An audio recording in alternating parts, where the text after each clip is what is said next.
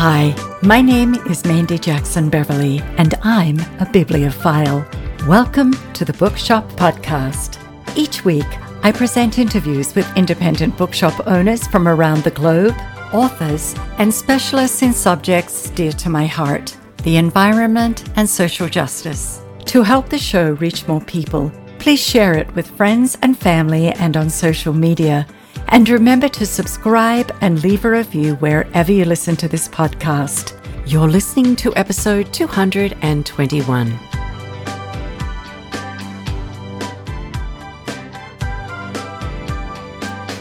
Dina Gachman is a Pulitzer Center grantee, an award-winning journalist, and a frequent contributor to the New York Times, Vox, Texas Monthly, Teen Vogue, and more.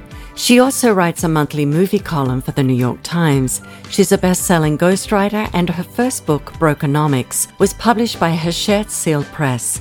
Her new book of essays about grief, So Sorry for Your Loss, was published in April 2023 by Union Square & Co. Dina spent 3 years as head copywriter on Clio award-winning content for Uprock Studios. She has appeared on ABC's 2020, CBS, We Are Austin, Chicago's WGN, and Texas Standard. She's written 2 comic books for Blue Water Comics about legendary superheroes Marilyn Monroe and Elizabeth Taylor. She lives near Austin, Texas, with her husband and son. Hi, Dina, and welcome to the show. It's lovely to have you here. Thank you. Thank you for having me. My pleasure. Let's begin with learning about you and where your interest in writing derived. Sure. So I'm born and raised in Texas, so Fort Worth and then Houston. And I loved writing really as long as I can remember. I think I wrote my first book when I was about first grade. I stapled a bunch of pages together and it was about horses because we all loved horses at that age. But I just always loved reading. I loved words and language, and probably started journaling about 7th grade very seriously. I still have all my journals here at my house. And they're hilarious to look through because a lot of them are about, boys being mean to me. But then they get a little deeper about life and things like that. But really, it's all I've ever wanted to do. And so I just was always buried in a book.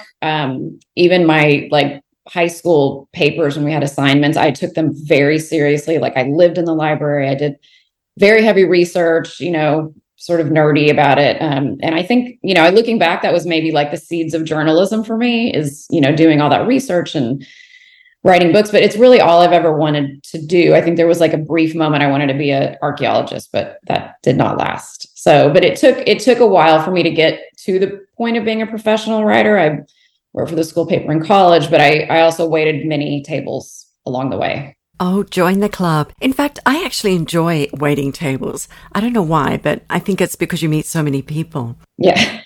And I also wanted to be an archaeologist when I was a little girl. Oh, that's funny. Maybe it's something about being so young and wanting to delve into our past as females. I don't know. And I think there's a link between writing and archaeology, because I have another writer friend that she also wanted to be an archaeologist. It's very strange. So that's worth looking into, maybe. Yeah.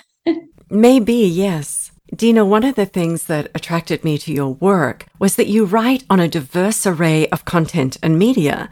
And there are examples of this on your website at dinagachmanwrites.com. And I'll make sure to put that link in the show notes. So I was curious, do you work through an ad agency or are you freelance?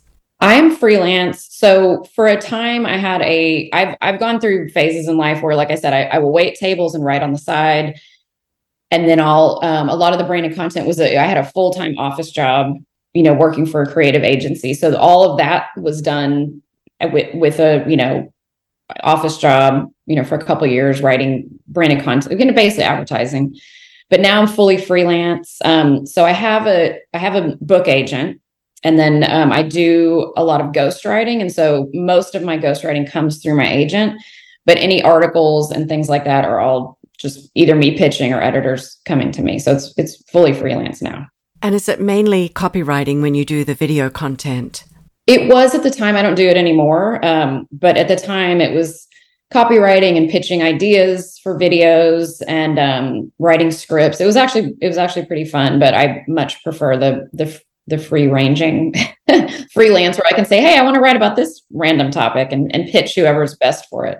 I enjoyed reading a couple of your articles on your website. Two specifically come to mind. One was titled Rats in the Walls, Baby on the Way, which was wonderful. And the other one was your story about the Jean-Michel Basquiat exhibit in LA. It's amazing. The one in LA, it's incredible. Yes, and that exhibit is open. It's been extended actually in Los Angeles until January 1st, 2024. Okay, let's talk about your new book, So Sorry for Your Loss, where you write about grief, specifically the death of your mother and sister. Did you journal during the last year of your mother's life, or were you unable to put pen to paper until much later? I was unable to write anything once my mom was diagnosed, which was 2015, she was diagnosed with stage 4 colon cancer. I was working at the ad agency, so I was doing that kind of writing. But looking back, it was funny. I did think about this. My creative writing just for myself really kind of stopped. And looking back, I think I just had no idea how to process what we were going through. And really, the first thing that brought me back to the kind of writing that I really love to do was about a year after my mom died. I wrote an essay we had this shared love of Hollywood red carpets. And so I wrote about the fact that watching the Hollywood red carpets was a way for me to keep my mom's memory alive. And that was my first New York Times byline. And I remember writing that and thinking, okay, I think I'm back. Like, I think I can do this. But yeah, for a very long time, I just couldn't even put pen to paper, as you say. It was really hard.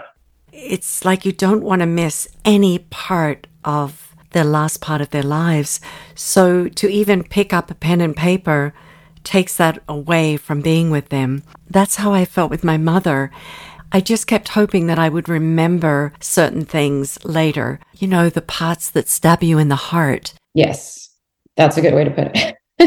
Yeah, I was going to say the parts that are burned into your brain. I wasn't taking notes or anything, but there's just certain things that you just never forget. My mom's hospice, she's on hospice for 8 days. So before I even wanted to write a book, I wanted to write about that experience because it was pretty wrenching and singular for us. And but I didn't take any notes. I just, wrote from memory. But I think when you're in that grief, it's really hard to be creative. At least for me, it was very hard to be creative. Yes, it is. And the most important thing is scheduling, making sure they're comfortable. The last thing you think about are your needs.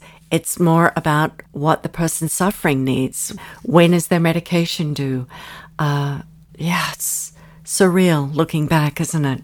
Yes. Yeah, I wasn't thinking much about my own creative needs at that time, that's for sure. And your son was quite young when you were going through this with your mom, right? He was 13 months when she passed away. So he was really little. So also that probably contributed to the fact that my brain was pretty much shriveled up, having a little one. But yeah, so I was, also had to take care of him, and I had a full-time job, and it just wasn't even part of what I was trying to do. So it took a while. Something I've been thinking about a lot lately is that many families lost multiple family members during the pandemic, and worldwide we watch the death toll rise daily. The entire world population shared and is still sharing a collective grief. What toll do you feel this has on humanity and on those still reeling from heartache, along with the financial stress of unpaid medical bills? I know it, I think one thing coming through this pandemic, which is not over, obviously, and, tell that to anyone who lost a loved one, to say it's over is a little disrespectful. But I think that on the one hand, I do think people are talking about grief more openly and death as well, because we've all been forced to confront it, right there in our faces every single day, in 2020, especially. But I think that it has, the last chapter of my book is about collective grief, because I do think it is something that is so important. And we sort of lost that, we've sort of, at least in this culture, and I know in the UK too, I've talked to people there, that you're supposed to kind of tuck it away and cry at the funeral, but then move on. And I think coming through this pandemic, I think there's kind of a feeling of, no, that's actually not what we're supposed to do. Like, we can openly grieve. You don't have to be weeping in the streets, and, but I think hopefully it's allowing us to be more open about it on the positive side. But I know there's a lot of people still obviously struggling and suffering, and it's going to take time for that kind of healing. But I think the more we can all talk about it, it'll make people feel less isolated, because it's really easy to become isolated and feel like you're the only one. Getting back to collective grief, it's an interesting phenomenon. It's overwhelming. But then to have unpaid medical bills on top of this grief, oh my goodness. When I was reading your book, something came up for me, and that was when my mother was dying, she had cancer and dementia, and she was in a nursing home in Tasmania, Australia. Now, we had to rely on the nursing staff to administer her morphine. And, if there was something going on with another patient and they couldn't get to her in time, it was so frustrating to see her in pain. But in reading your book, I realized you were able to administer the morphine. Is that correct? Unfortunately, yes. Yeah, she was at home. So we decided, she had been in the hospital before that, but we just decided, let's bring her home because, a week of the beeping and the machines, and it was time to go home. So, but what we didn't realize was that we would be the ones doing the medications and making sure we were on time. And so that was a huge shock. But yeah, here when you're at home, it's the family doing it. And I think a lot of people don't realize that. You think at-home hospice is like the humane, kind thing to do, but it's really hard on the loved ones. But, I guess in the end, it was nice because she was at home. But yes, my sister and I were making these like illegible charts, trying to remember every 2 hours. And it was very brutal. And that, that's one of the things that I think that I say in the book, it's not the hospice nurse's fault, right? They're doing their job. And I'm sure it's an incredibly hard job, but it's the way the system is set up. It's very clinical, and it's very like, okay, get to as many houses as you can. And so we were doing it. And we did have, I write about this in the book, but there was one episode where we lost the morphine. We could not find it. And it was terrifying because they weren't going to be there in time. And it was just, we found it eventually. It was right in front of our eyes, but we were very tired. But we did have a moment where we thought we lost it, which was not fun. Lost it in more ways than one. Exactly right. Yes. On page 151, you speak with Khalil Sakakini, a pet loss and bereavement counselor and CEO of Animal Talks, a Boston-based nonprofit that helps people navigate the grief of a pet. For children, losing a pet is often the first time they experience grief.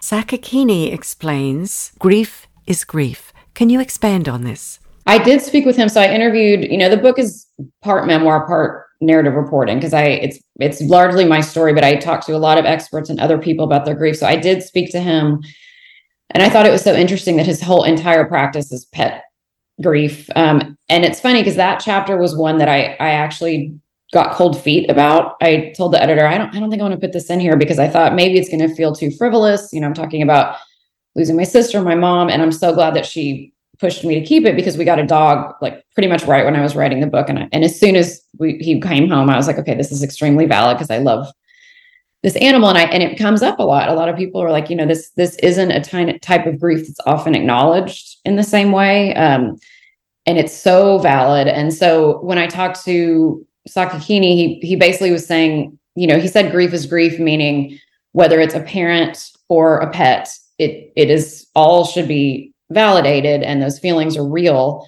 And he also said that a lot of people that come to him will say like, I don't know what's wrong with me, but I'm more distraught over my dog's death than my dad's death. And I actually heard that from a friend recently too. He's like, this is harder.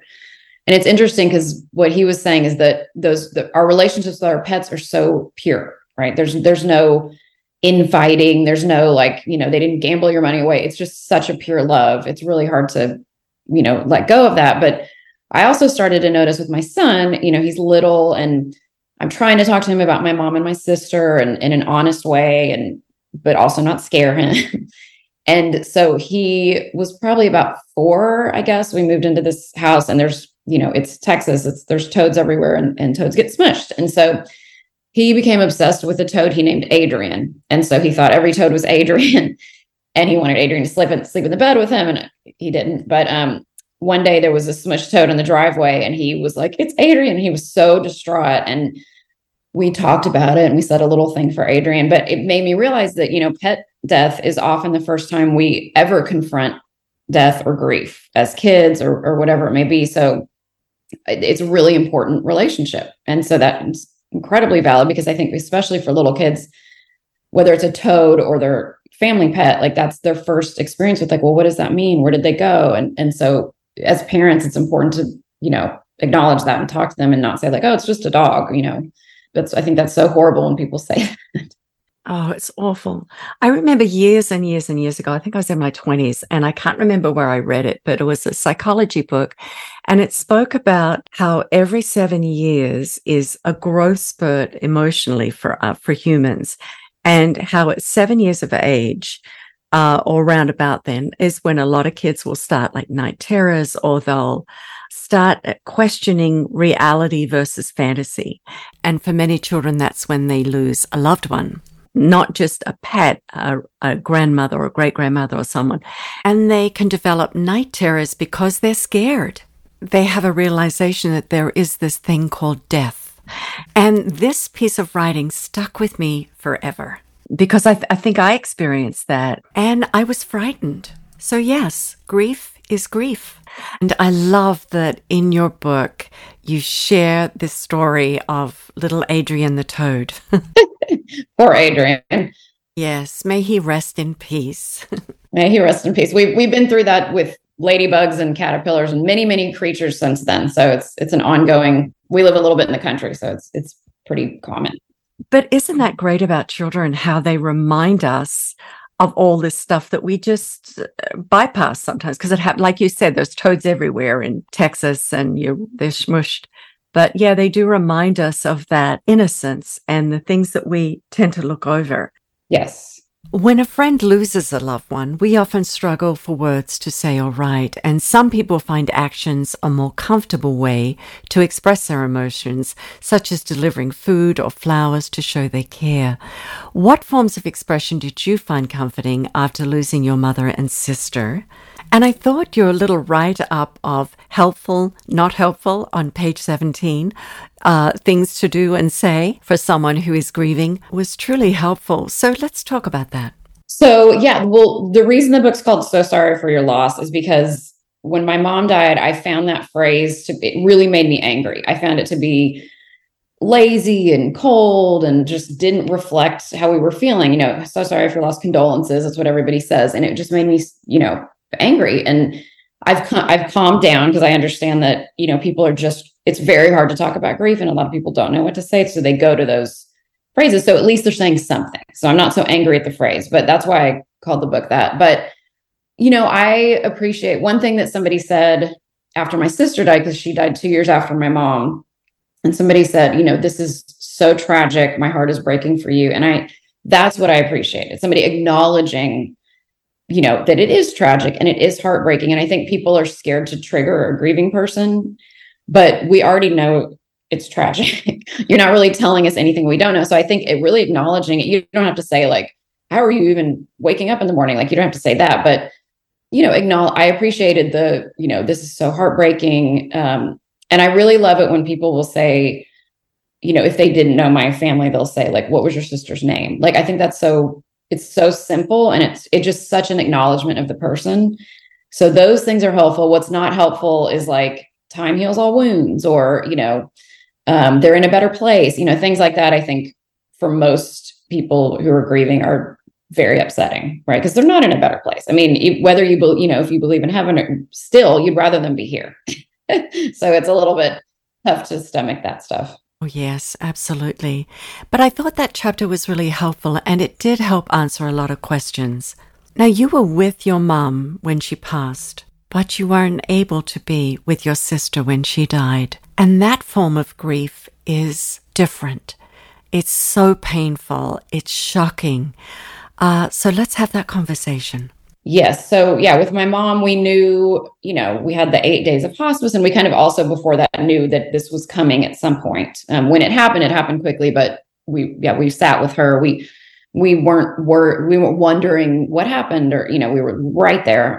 With my sister, she had suffered from alcoholism for years. So it was a fear we always had, but she had been sober for a year. So it was a total shock when we got the phone call. We just didn't expect it at all. She was, 40 years old. And so it was very shocking. I was on an airplane. And it was a different kind of thing because I couldn't, I wasn't holding her hand and there was a lot of mystery involved, which is really hard because, then I'm trying to piece together like, well, what happened and who was she with? Because we didn't know. And so it had that piled on top of, the grief that was already happening. So, I think that when it comes as a shock, there's different things to grapple with. So that was hard. And I did go down a rabbit hole of trying to investigate like who was with her and what happened.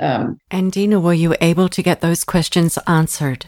A little bit. I mean, I think a lot of alcoholics and people with substance abuse issues will die alone. And so my sister was in a hotel. She was alone. So there's not much. I mean, I got a little bit of answers, but not, much. But I think in the end, it's just, the simple truth is it was alcohol and, that's what happened. But, there's a lot of guilt with that too. Yes, I understand. It's a really tough one. What I can tell you is that I'm a recovering alcoholic and have been for many, many years. And I want to say it really is up to the individual to get sober and stay sober. And that's the absolute truth. I'm sure you've already heard those words, but that's what I wanted to offer you.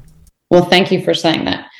Yeah, but it's nice to hear. And I think my parents especially struggled with that for years, just the guilt and what can we do? And what, it's really hard on everyone, including my sister. So obviously. And I'm going to put an episode link in the show notes. It's from an episode I did with David Posas. His book was called The Weight of Air, a story of the lies about addiction and the truth about recovery. Sadly, David died a few months after our interview. But his book, it really stayed with me. His story stayed with me. So for anybody out there interested in recovery, particularly heroin addiction, please read David's book or at least listen to that episode. Okay, let's talk about something else. Let's talk about books. What are you currently reading, Dina? So I'm reading a lot of, I don't know if you know Margaret Rankle. She's a Southern writer and she writes a column for the New York Times, but her third book is about to come out. So I'm going to actually interview her. So I'm deep into her work, but she writes really beautifully. She writes about nature, but she's really writing about, life and, marriage or, becoming an empty nester, whatever's going on in her life, but through the lens of nature. It's very meditative, very beautiful. So I'm reading a lot of her work. And then R. Eric Thomas is an essayist I love. So I'm about to start his new book. So I'm going from meditative nature to a very funny essayist. So it'll be fun. I get to go to Nashville, so that's fun. Oh, lucky you. Dina, I loved your book. So sorry for your loss. Thank you. And we didn't talk about the cover. I love it. Thanks. Did you have any input on the cover design? My input, so the cover is like a cat, two hands holding out a casserole. So that was actually the publisher's idea. But when they sent the first drafts of it, there was no nail polish on the hands.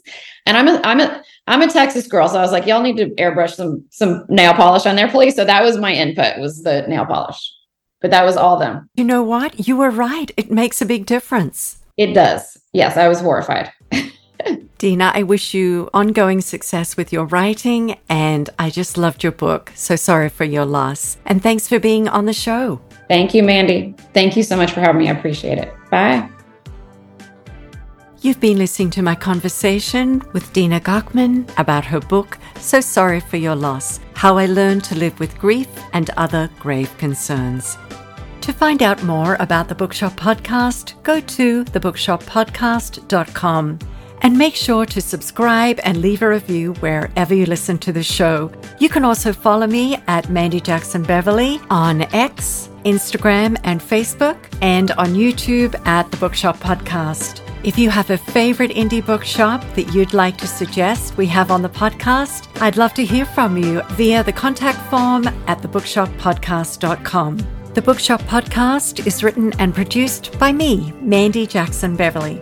Theme music provided by Brian Beverly, executive assistant to Mandy, Adrian Otterhan, and graphic design by Francis Farala. Thanks for listening, and I'll see you next time.